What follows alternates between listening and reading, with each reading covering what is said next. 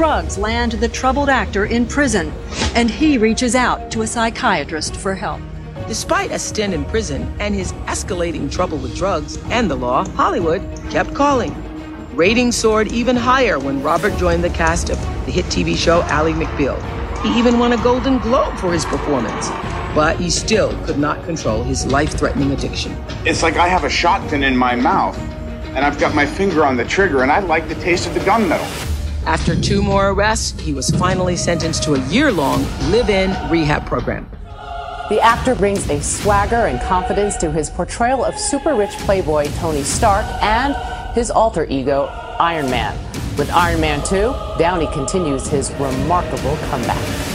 What's humbling is to have to live your life for some reason that is yet to be explained to me by.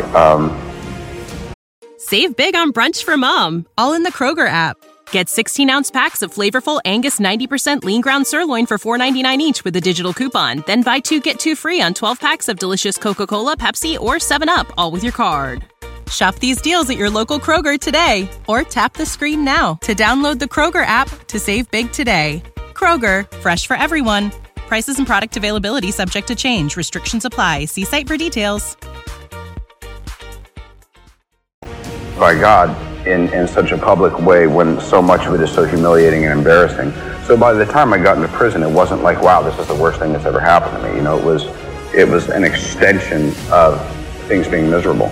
It's easy to embrace hopelessness when things seem insurmountable, and yet it's actually just a matter of time until all of the elements come together for things to be all right. I mean, I believe that, you know, most difficult situations will resolve themselves if you are persistent. It's not that difficult to overcome these seemingly ghastly problems if you don't give up entirely, and that's what I never did. I never gave up. What's hard is to decide.